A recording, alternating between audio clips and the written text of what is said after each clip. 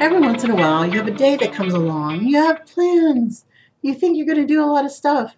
And you do end up doing lots of things, but maybe not necessarily what was in your game plan. Today for me was kind of a tech day. And did I get stuff done? Oh yeah, I got a ton of stuff done. But I also got a lot resolved. I was having problems with the modem, and turns out that the signal coming from Xfinity was weak. They did some things to tighten it up. I think we might have solved the problem. I'll know in a couple of days. You can't stress about these things. Tech does have problems occasionally. And with everybody doing Zoom meetings and things like that, you're going to have some hiccups along the way. And there might be some times you might want to share your computer screen with somebody else so that you can talk more detailed about what your issue is and what graphics look like. Sometimes you can make changes on the fly. Don't be afraid to do that kind of stuff. Embrace it. It really makes things go faster. Well, this is Jan Rossi from Marketing Residency. Just trying to tell you, embrace that tech, take notes, more tomorrow.